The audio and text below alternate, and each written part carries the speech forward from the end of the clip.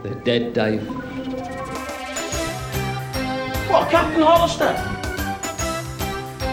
Everybody's dead, Dave. What, Todd Hunter? What, Selby? Not Chen. He's dead, Dave. Everybody is dead. Everybody is dead, Dave.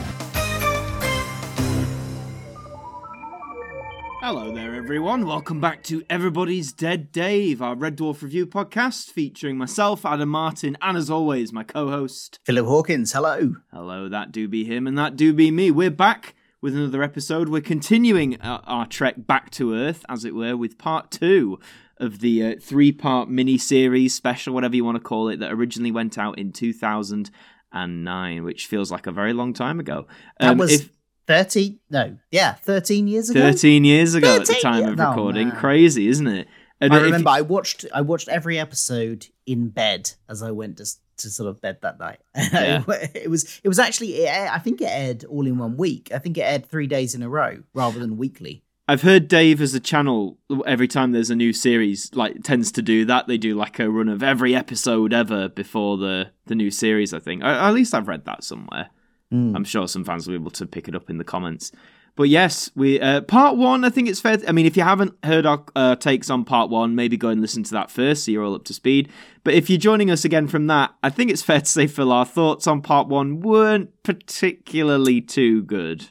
No, I mean, I think we managed to pick out a couple of things we maybe slightly liked about some elements. Yeah, but yeah. I think it was very much searching for a needle in a haystack there. We were... Exactly. We had to really. We were search trying for to those find the elements. good. We were. We do like to find some good in stuff. Yeah, because it's often there. But yeah, there was trying to think, like dodgy CGI, lack of a studio audience, which didn't really help a lot of the jokes. There was lots of things going on there. But hey, part 2, where we left off, we had a dimension hole portal, whatever you want to call it, open. Maybe this was all going to be quite different. So we may as well start back at the beginning. So with part 1, we're still on Red Dwarf. The dimension hole has been opened. But I want to say, the credits for this series, the opening tune, obviously it continues the trend of, showing bits of what's to come in the series and all that.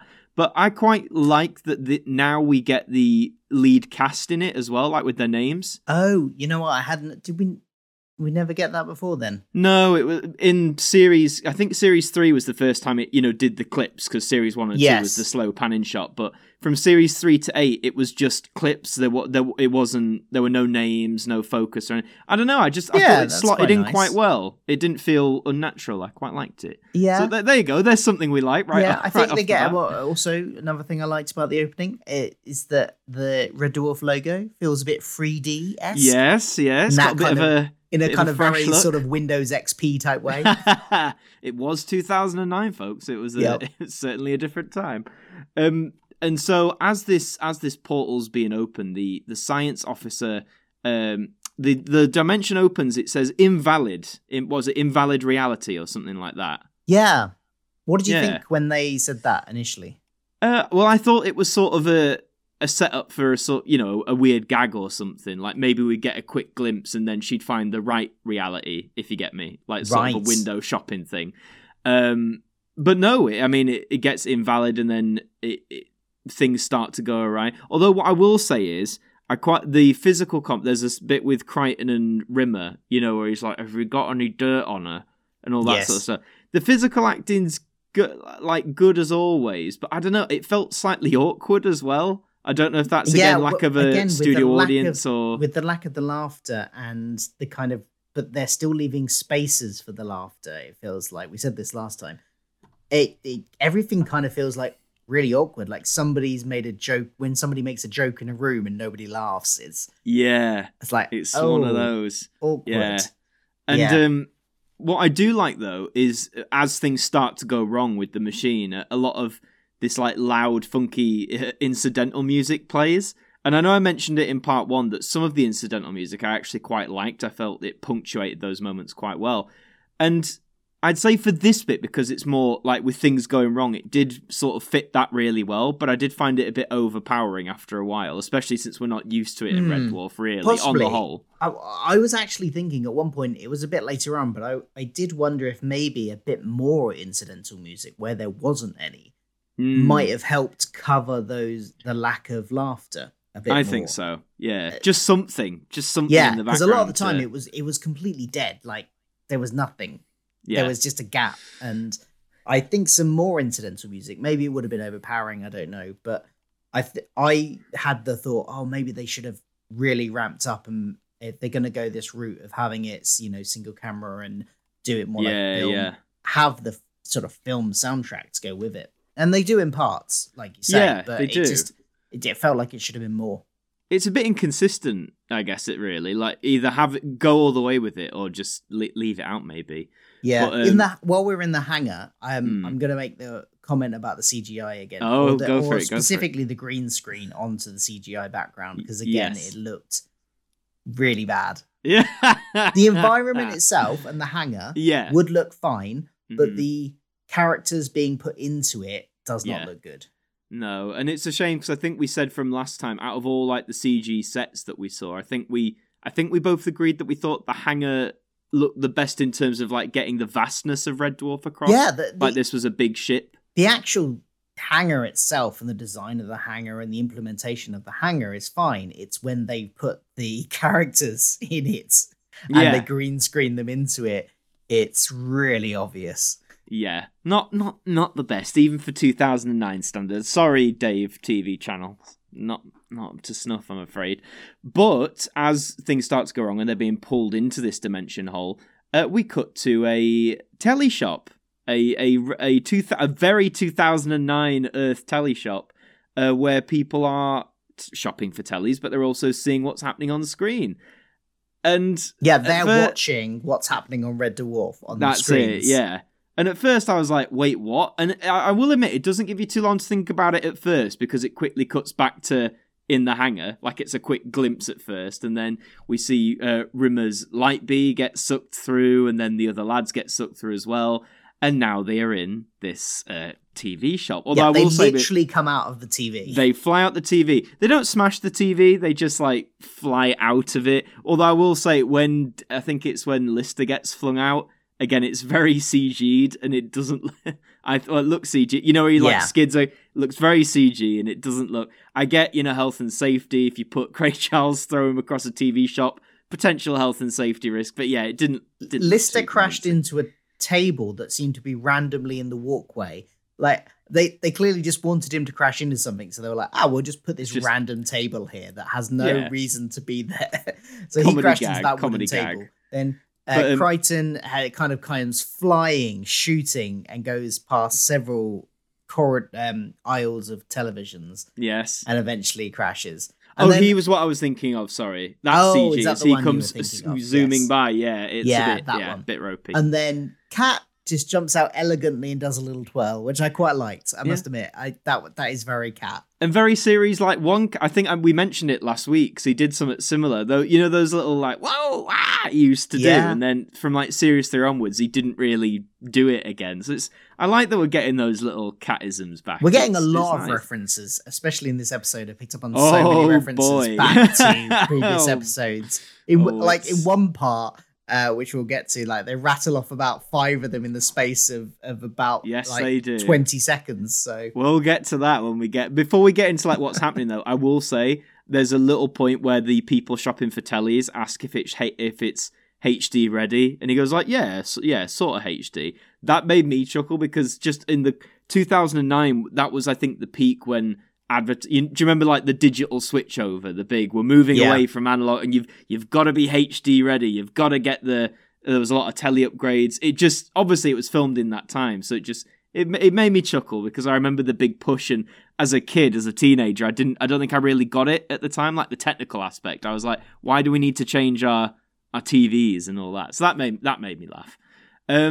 But as you say, the people on the tellies are watching the Red Dwarf we're watching, which includes when they come through to this world, they're still being watched on those TVs. Yeah. And I just wrote, this is insanely meta, And right off the bat, I was like, I'm getting mixed feelings about this. Yeah, I usually love meta stuff. I've just watched. I don't know if you've seen it, but the new Alvin. Chip and Dale. Chip and Dale Rescue Rangers. Yes, Oh, I've seen it. I was going to say Alvin and the Chipmunks. That's Although they are that's referenced. Different. They are referenced. That's different chipmunks.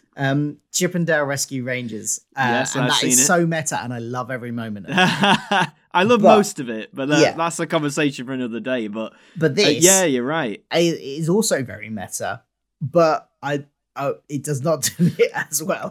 Can I ask you, like, if you can remember when you first saw this back in 2009? Because obviously they say with things like this, these reveals, they're going to be the most impactful when you see it for the first time. Can you remember in these opening bits when you realized, oh, they're in our world, like where they're characters? Like, what can you remember your like initial thoughts as it was happening? I can't remember. It's so long ago, but I can't remember. But I haven't watched this since then. I think that's probably an indication of what I thought about it at the time. I don't think I think I was excited that it was back. I think I was a little bit disappointed with how cheap it looked. Yeah. I can't remember what I thought of the story and the kind of script at the time, but and how it, as you say, it was a fair time ago. 13 years is a long time, but sadly, the realization I thought was kind of ruined a bit, because you know when they're talking about the TV salesman slagging off like Red Dwarf as a show and science fiction. Yes, that was very meta and kind of like lampshading some of the tropes of the show, because like with the size scan and he's going, the salesman to his customers is going, oh yeah, they have well, first of all, he says that he's never really watched it, but then he also knows about the size scan. There we go. But he's like, oh yeah, the size scan, they'll just use that to get any old exposition. Cut to them in the rear behind kind of at the back of the shop doing just that, using the sky scan to get out the exposition. That was slightly clever, I guess. But then they ruin it by making a penis joke. Yeah.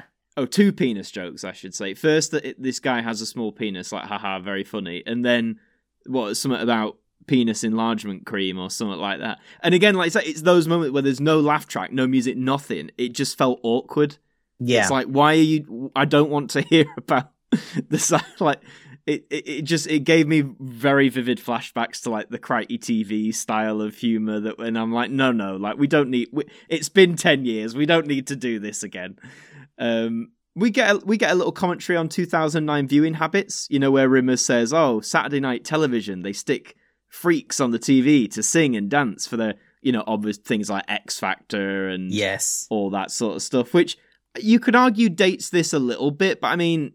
Yeah, X Factor's not a thing now, but there are still shows where people are made. Britain's Got Talent, I guess, and things like that. So yeah, it does date it, but apparently, originally the script had specifically mentioned 2009, and I think, according to the IMDb trivia section, anyway, Craig Charles was the one that specifically said, "Oh, we shouldn't put the actual year in. We should just keep it vague and say early 21st century, so that it doesn't date it too much." That's a good sci-fi fan right there. So. Yeah.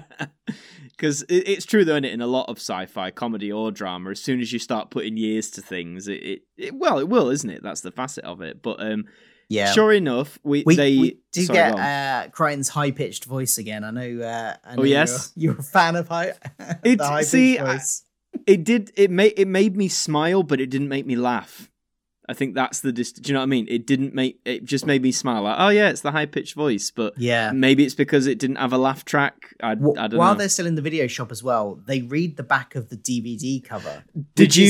Actually the back of the DVD cover. It's I read it with them. Text. I grabbed it and I was like, oh my God, it's so weird. But you know what? I hadn't read that before watching Back to Earth. If I'd have read that, where it's just like they search for the actors, I would have been like, what on earth is this? Yeah. And there was a joke that I thought was going to be one of my favorite jokes, but how it ended kind of was really weird. So Rimmer goes, "Oh, not a three-parter. I hate three-parters," which I thought was possibly a fun meta reference back to maybe Back in the Red part 1, 2, and 3. And then the scene just stops. Like it just cuts to them in a different place, don't they? Yeah, different place, and like there's no punchline. He says something else, and then there's not a punchline to it.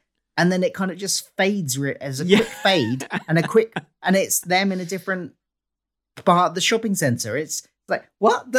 Why did that scene It's- just end? That doesn't Yeah. feel like the scene has ended. It's really weird. It's very bizarre. I know, like on Dave, they have commercial breaks, so they have to. I think that's where the fade to black bits come from. But even Yeah. then, if you know you're gonna have commercial break, have a punchline, have something. Yeah, to because carry even it. if I'd been watching that on Dave and it went to a commercial break there, I would have felt that they had gone to a break in the middle of a scene Yeah, and not waited till the end of the scene. It was very bizarre.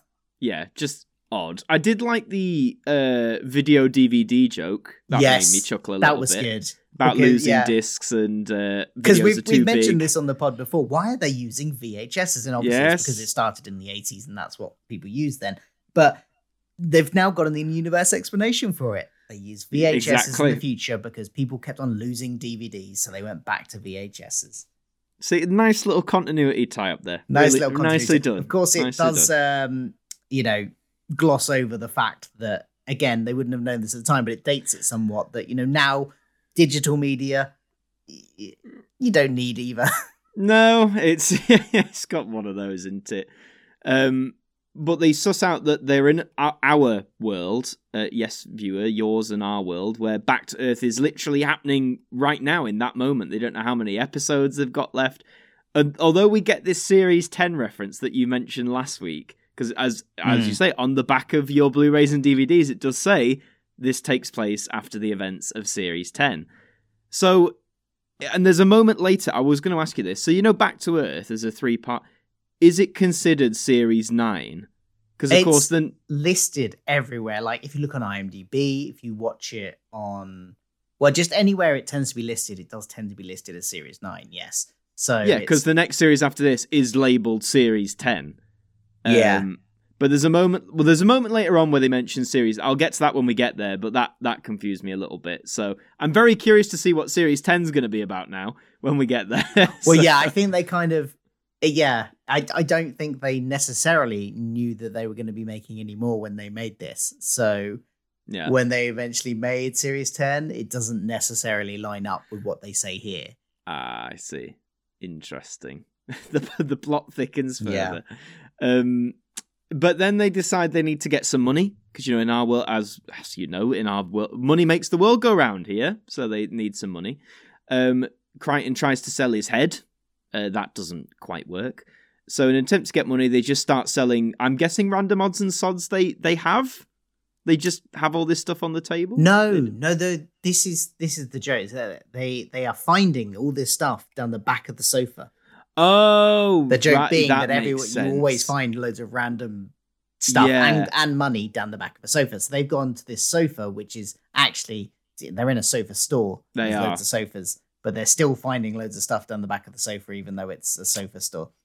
See, that's a good joke. Is there a shot of them though, like looking like with their hand down a sofa, Yeah, grabbing I think stuff? so. Oh, I must have just missed that then. The way I watched it, it just seemed like they just had this stuff and they were selling it. Although, I mean, some of the stuff they were selling was condoms, which I could totally believe Lister would just have in his pocket because So Yeah, no, that was condoms they had found down the back Right, of the well, sofa.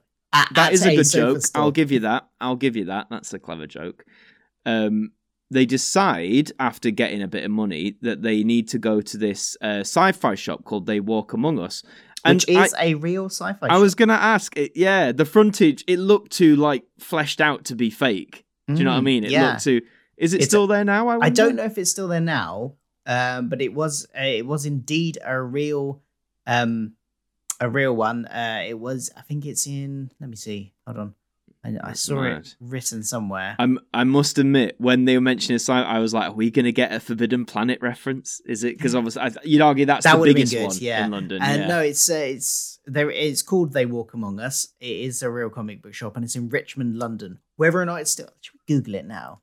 Yeah, why They not? We'll see if it's... So if anyone wants to visit this shop that was seen in Back to Earth, we're going to see if it still is open. I'm on the street in Street View. But it's apparently on. Is it I still don't know if open, it's still dear there. viewer? Oh, wait. What's this? Oh, no, it is still there. It's well, there is a comic book shop on that street. It's no longer called They Walk Among Us. It's now called Raygun. Oh, slightly less interesting title, but It does look like the right frontage from what we saw in the show. But well, yeah. there you go. If you're around Richmond or if you're ever flocking by, maybe check it out for yourself. See if it's still there. So they go to They Walk Among Us, and right away as they go in, there's a lot of Red Dwarf merch. I take it, was this real merchandise? I think, yes, it was. Some of it I definitely recognise. There's you could buy the Starbug with the little tiny people that you saw on the counter. And I'm sure there's things like the publicity shots were sold at conventions and things. So absolutely. And you can see all the DVDs in the background in a lot of the shots, which I thought was a nice touch. The gag as they go in and they say, "Oh yeah, listening to music," and the shop owner's like, "No." That I can't remember. Does he explain what they don't really go anywhere with that, do they? No, I think it's meant to be like, yes, this is a slightly just a weird bit odd. guy. Yeah, because it just sort of happens, and I was like, "Oh, okay, that was a joke," you know? Yeah. There are so again, many references in this scene, though. It's not just what decorates the set. It doesn't stop. The merch and stuff. There's a Space Core directive joke from the... There is. It's been a while since we've had one of those. From the comic book guy.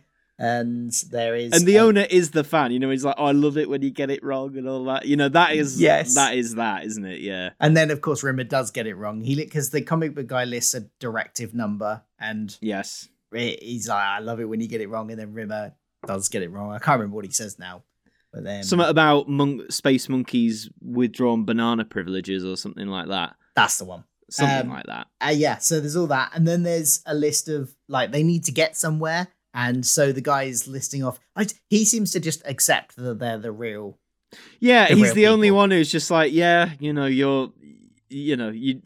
Because I thought he was going to freak out, and be like, "Oh my god, it's Craig Charles," or yeah. But he's just like, yeah, dimension slide, yeah, that sounds right. Yeah, so he has a load of suggestions for how they would get to where they need to go. He's like Hollyhop Drive, and these are all deep cut references to old episodes. So Hollyhop Drive, time paddle, slides, slides, yeah, and they were like, "No, that's back on Red Dwarf," and blah, blah, blah. Although we do get this joke where he's like, "Oh, well, you could just beam there." And they all go, no, that's Star Trek. No, that's not us. That's not us. So Trek is canonical in this universe and also their universe, clearly. Yes. And and he also references the Series 9, which of course we have not seen. This is what I'm talking about. The bathtub from Series 9. And he says, it is... and he says it referring to Kachansky's death. Yeah, and he says it's the best series. So we've missed out in the real world on the best series. Yeah, because I wrote, right, so if Back to Earth is usually classed as Series 9, but we haven't seen this happen yet. No, so this is a different series. So this is, we call this series. I would refer to Back to Earth now, in hindsight, as Series 9. But obviously they weren't, when they were making it, they were trying to imply there had been a Series 9, which there hadn't been. Which does, actually, we've been referring to it as them coming into our world. It's not our world, because we never got Series 9. So it's a adjacent world, which is very similar to our world, but not quite the same, where we also have Red Dwarf, but their world got one more series than we got. Isn't it a good job? 2 series, potentially. Isn't it a good job we're all more acquainted with multiverses now? Otherwise this might be confusing. The Red Dwarf multiverse. I should make a video on that. You should. There'd be a lot of potential there. But they contact the head of the Red Dwarf fan club, who is known as who's changed his name to Reg Dwarf. Was it Reg Dwarf? Well, they don't contact him. The comic book guy contacts him. They go to the props guy. So they go to the guy that Mr. Swallow. Yeah, who made the prosthetics apparently for the show in this version anyway. And he's somebody else who also just accepts that they are the real people. Yes, that's true. Before we get to him though, they take the bus to get to him. They do take the bus. Yes, that's true. One thing, but Cat keeps leaving these gold things. He leaves one in the sofa shop, like a little gold foil thing that the camera focuses on. And then he leaves one on the bus. It's like the same thing. I didn't notice this, but I think this is something that was referred to in the trivia section of IMDb, where it says, Cat leaving a piece of origami TV in the TV shop is a nod to Blade Runner and is the start of the whole Blade Runner theme. Oh, because on the back of the box it says like in true Blade Runner fashion or something like that. They hunt out their Right. creators. I've yeah. not seen Blade Runner. I'll hold my hands up now. I haven't seen it. So I have, but it was a while ago, and I'm a bit hazy on what happened. yeah. But I just know it was those two times, and I thought, wait, what? Like, is this meaning something? But if it's a Blade Runner reference, then that's completely over my head. But as they're on this bus, Lister, through the SFX magazine, no less, which is, I wonder if that was a real issue. You know, the one with the cover of him. I wonder if that was. Yeah. I wonder. But in that magazine, he finds out that in this world, the actor who plays Kachansky is a mum, which I'm guessing explains why she isn't in the series anymore. And he says, "Oh well, she's alive then." And then we get this cute little scene with these two kids, who come up, and again, just accept that they say you're Dave Lister. There's just that no question there. What did you think of this scene then with the kids?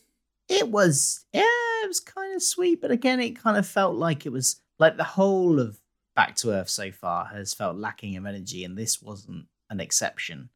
But it was the kids and stuff. They were quite sweet, and they weren't terrible kid actors. Sometimes you can get kid actors and things that are we've seen a lot worse, I'm sure. Bad. Yeah, but they were okay. They're not Oscar worthy or anything, but perfectly. We learn acceptable. we learn a bit more about basically what's going on with Kachansky. These kids say they figured it out, as they do. They don't explain how they figured it out, but alas, they have. That Crichton was the only one who saw Kachansky die, quote unquote die. And they reveal to Lister that he was like driving himself towards death, basically, like drinking and all that sort of stuff. And rather than stay and face that, she wanted to get out, so she took Blue Midget and ran. And Crichton, knowing how heartbroken Dave would be, just said that she died. Yeah. Which she dumped makes, him, basically. She dumped him and left him. on the Blue Midget. Which I'd say that's not too implausible. No. Especially for that version of Kachansky. I feel it's not too implausible.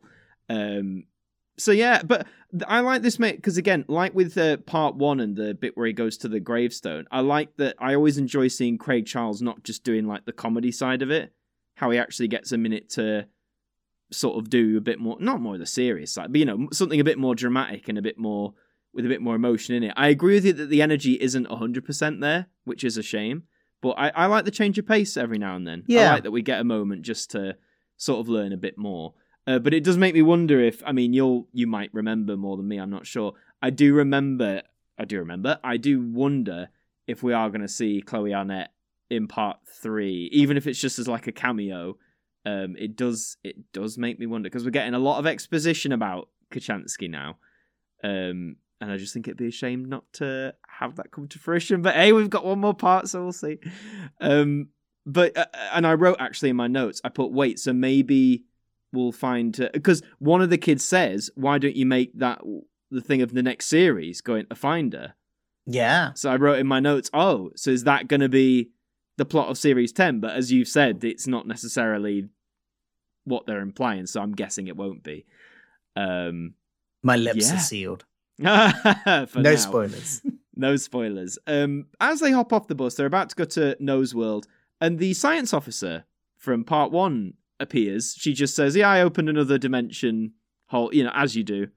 And she says to Rimmer about the whole, I've come to like erase you, and what did it say? It's like, isn't that first degree murder? And she says, no, it's what's her reasoning for it again? It's okay because killing holograms is morally and ethically fine because they're already dead. Yes, she says to Rimmer, and then Rimmer's like, oh, okay then, and then literally just pushes her in front of a car. It's a very savage Rimmer moment, like, because there's no remorse there whatsoever. He's just like, all right, and it's just like, it's using her own logic against her. Do you know? And I will admit, this might sound horrible. It did make me laugh, but I think more for the sheer randomness of it. Like, that was the last thing I was expecting to happen. Yeah, it's the last thing you were expecting to happen in that moment, but equally, it is absolutely so Rimmer to do it. Oh God, yeah. Just as soon as he's got that reasoning, he's like, right, yep, that's it. And Chris Barry's face is just like, no remorse, no hesitation. He's just like, yeah, we're doing this. But then I'm like, is that the science officer done then? And is she might come back in part 3, I don't know. If she doesn't, I'll be like, well, so she appeared for 5 minutes in part 1, 2 minutes in part 2, and that... Do you know what I mean? I hope... Yeah. I kind of want her to pop up in part 3 just to sort of round it off, but who knows? We'll see. We'll see. So they arrive at Nose World, where Mr. Swallow is working on his noses, as he does. And like you say, he just accepts that they are what they are, doesn't even question it. Say, oh, Mr. Charles or Mr. Barry. He's just like, yeah, you're the characters, quite clearly. But he claims that he doesn't have the answers, but the big boss has the answers. Which he doesn't say who that is yet, not by like name. No. He just calls him the big boss. The big boss. And Very it's a ominous. he, so well, I wonder. But he offers them a bit of transport to get where they need to go. The only thing he's got is the red door, is Mr. Worf's car, the fan club president's car, for which they all react to it and say they can't drive in this, but then they end up doing. And Phil, would you like to describe to the audience what the car actually is? Well, the car is a modified smart car, a modified Smart 4.2 to be precise. Very good. It's been modified in a certain way, as you might expect from a Red Dwarf fan club president, to look like Starbug. Yes. It's green. It's been painted green. It's got wings added to it. It's got these little things that come out of the attachments. wheels. Yes. It is, very, very interesting. It completely wasn't roadworthy, which means that they weren't allowed to film on actual roads. So they had to film here. I'm not sure how you pronounce this, but the Quintieg headquarters in Farnborough, Hampshire. So not public roads. Not then. public They can only roads, drive- yes, because it's not. It wasn't street legal, so it couldn't be driven in London. So they had to take it to private property to film it. But it does look good. It's cute. Nice little Starbug modification. I'm surprised. Do you know what? I bet that car pops up at Red Dwarf conventions and I bet. everywhere. Yeah. And probably. as they're driving it, they haven't said they didn't say where they were driving it to, did they? No, I don't not think. initially. They're just looking for the big boss. Yeah. But in their quest to find the big boss, they end up on Coronation Street outside that Coronation Street outside the Rover's Return, and then the episode ends. Yeah. And this is a much better cliffhanger. Oh, than part definitely. 1. Yeah, because part 1 kind of was like, that doesn't feel like an end of that. Doesn't feel the like an end portal's of an episode. open, and that's it. But this actually felt like what's I happening have- here? I have several questions. So I'm wondering, obviously we'll find out in part 3, I'm sure. But I'm like, is this Coronation Street as in, are they going to meet the characters or are they on the set and they're going to meet the actors who play the character? Do you get what I mean? I get what you mean. Because obviously at the minute, we're just seeing they're pulling up there, but we don't know if in this world, not our world, this world, Coronation Street might be a real place, or it could be the set.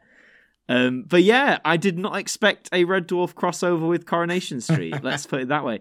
Doctor Who did it with EastEnders, Red Dwarf's doing it with Corrie. So, Yeah. Now we what just can- need what can somebody you to say? do it with Emmerdale. Yes, And and get it will the trio. happen. Give it time. So yeah, I mean, much better cliffhanger. I'm very intrigued to see where part 3 is going to end up. So before we, in fact, no, I'll ask you when we get to the ranking. Actually, let's do Okay. our regular segment. So Phil, who was your favourite character in this episode? Who was my favorite character? That is a tough one. I'm gonna go with the guy in the comic book shop. I think he's called Noddy, isn't Noddy, yeah. Who is Yeah. played, I think, by somebody who is in Downton Abbey. It's Oh, played by I was- Jeremy Swift, who he? played That rings a bell. a butler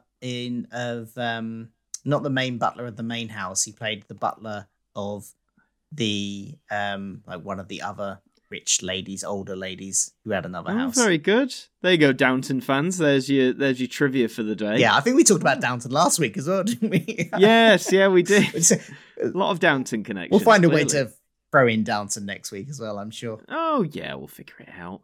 So Noddy's getting it for you. I then. think so. I mean, to be honest, slim pickings here, I think. But Yeah. I kind of I thought it was even though it was pretty much just like reference after reference after reference. I think Yeah. he delivered them quite well. They were quite Yeah, fun. yeah. His delivery was quite funny. So, yeah. At one point, I thought, I don't know if you thought that, when they then got on the bus afterwards, I was like, is that the same guy playing the bus driver? Oh yeah, yeah. But it wasn't. But No. somebody who I get looked what you mean though. very Yeah. similar. Very Um, similar looking. But yeah, so I'm giving it to Noddy. Who Good are you old giving Noddy. it to? I'm giving it to Lister again. Just because, again, I think Craig Charles, even though we think the energy's down, I think he's still putting in the most engaging performance at the minute out of the four of them. And again, we get that nice little difference with the scene on the bus with the kids. Because I think I'd be very curious to see Craig Charles in an actual drama. I'm sure he's been in... Do you know what I mean? I'd love to see him act in a part that doesn't involve comedy. 'Cause Yes. I think he can do it. I'm sure he can do it. So I'd love to see that. But no, I like the differentiate. And this, even though it's all four of them, at the minute to me, this feels very much like Lister's story. Yeah. And I'm kind of okay with that at the minute. Out of the four of them, I think with this plot, if you're going to focus on one of them, I'd want it to be Lister. So Yeah, I'm kind of, well, I suppose he's the only, he's the human getting back to Earth. I mean, I suppose Chris Yeah. Barry Rimmers is a human as well, but he's a dead human. So yeah.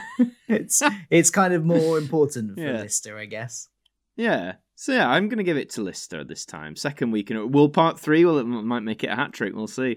But funniest moment, Phil? Was it Slim Pickings here as well? Or? It was Slim Pickings. I'm going to give it to Rimmer committing hollow side and oh god, and shoving Katrina into oncoming traffic. It was like you said, it just kind of so out of nowhere, and it was like, oh. Yeah, you're like, oh, And- that happened. And the Like, way he okay. was using her own logic against her, she just finished saying that it's okay to kill holograms, and he's just like, oh, okay then. Yeah, all right, fine. No, very good, strong choice. I'm giving it to the Star Trek gag because I've got to admit that did get me the biggest laugh. Just their reaction to it, complete disgust. Like, no, we don't do that. We don't do that. That's not us. Or I as don't know. he might say from a Series 3 episode, it's too early in the morning for any of that Star Trek crap. Yes, do you know what? As they said it, I thought I know they've done a Star Trek reference before, like by name. So that's what it was. And what about your score, Phil? Out of how many scutters out of 10? Are we giving this? Is this higher than part 1? Less than part 1? It is less than part 1. Oh, okay. I'm debating between a 4 and a 4.5, which Ooh. either one is my lowest score ever. And did part 1? Did you give it a 5? I gave it a 5, which is equal Yeah. with Variety TV and another one for lowest score. But I think I'm gonna have to give it a 4. I think I A just 4. yeah. Why do you think then this one's I don't- weaker? I think it's out of the environment of Red Dwarf, and they're in this kind of, I don't know. It just feels like it's less Red Dwarf. Okay. Does that make sense?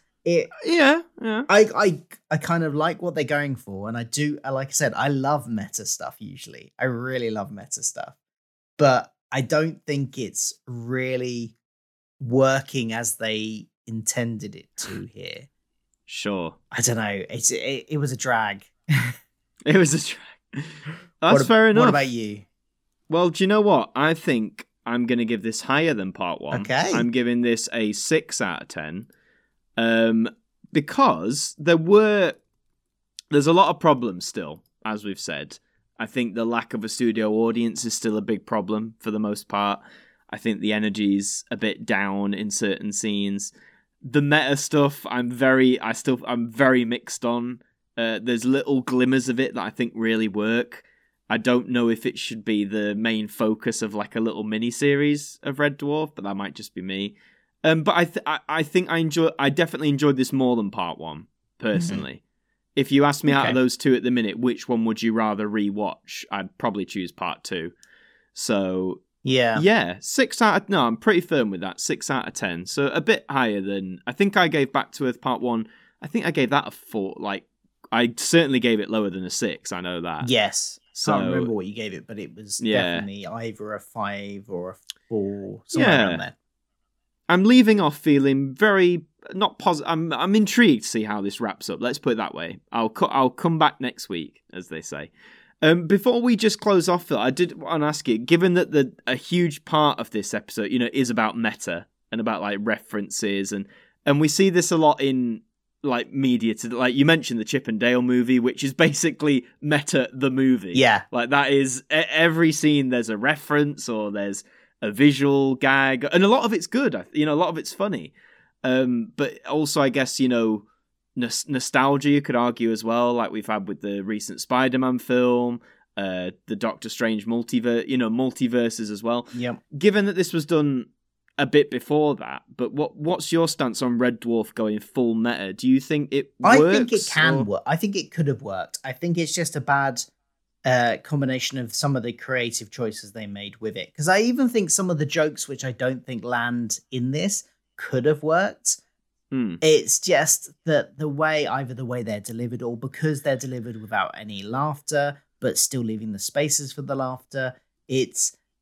I just think that they should have done it, I don't know, structured it differently maybe. I would absolutely be up for another meta-filled Red Dwarf, but yeah, I just think that they need to do it slightly differently. Yeah. No, I'd agree with that. I think that again, there's little glimmers of it that I think really do work with the meta references, but then I think because there's this whole argument, the more you lean on like nostalgia and references and things, like in the comic book shop, there's a lot of references, and I know especially in long-running sci-fi shows, people say, do too much references to the past make it inaccessible, or things like that. Yeah, maybe it's not the references that make this bad though. That's the thing. It's just the way it's made, and like having random scenes which just stop in the mid, sort of before a punchline even comes, and there's just nothing to sort of bookmark the end of the scene. It just kind of like fades out and fades into another scene as if like you've cut it off halfway through the scene. Like choices like that are what really like let this down, I think. I wonder if because I think we'll eventually, out of curiosity, watch the director's cut of this. Yeah. We're watching it episodically as transmitted, but the director's cut is one, I believe, 70-minute long version of it. And I'd hope that in that, the fades to black won't be present, because obviously it wouldn't have been on TV. Do you get what I mean? Yeah, so maybe I'm really the pacing might interested to be improved. If it'll change my opinion on it. I've got a gut feeling that I think the director's cut will be more enjoyable. I don't know why. If that was the original intention of making it like a movie rather than a 3-parter, then I think, but I don't know. We'll have to wait and see. We've got part 3. So yeah, definitely come back next time, because we'll be covering part 3, see if the conclusion of this redeems itself or if it just tanks it a bit further. We'll have to see. But in the meantime, Phil, where can the good people listening find you on the internet? You can find me on my YouTube channel, which is just my name, Philip Hawkins. Come and check out all my videos. Well, this podcast goes up there, but I also cover things like Doctor Who and the MCU and Star Trek and all sorts of geeky pop culture. So come and see what I've got over there. And you can find me on Twitter at CultureFilter, but filter is spelled Philter because my name you is see Phil. what he did there? Yes, yeah. No, that's grand. What about you? For me, it's Adam Martin on YouTube, at Martin with a Y, for all my videos and whatnot. I'm also on Twitter at Adam Martin AMTV. You can check out my daily ramblings there. The podcast also has a Twitter as well, at All Dead Dave Pod. You can follow us there to keep up to date with new episodes, Red Dwarf related stuff, all sorts of things. So go and check us out there. Yes, well, 2 down, 1 to go. We'll see if Back to Earth can fully redeem itself. I don't know if excited is the right word, Phil, but I'm certainly intrigued. Definitely. Yes. Well, until then, next time, dear viewer, we shall see you later. See you. Bye-bye. Bye.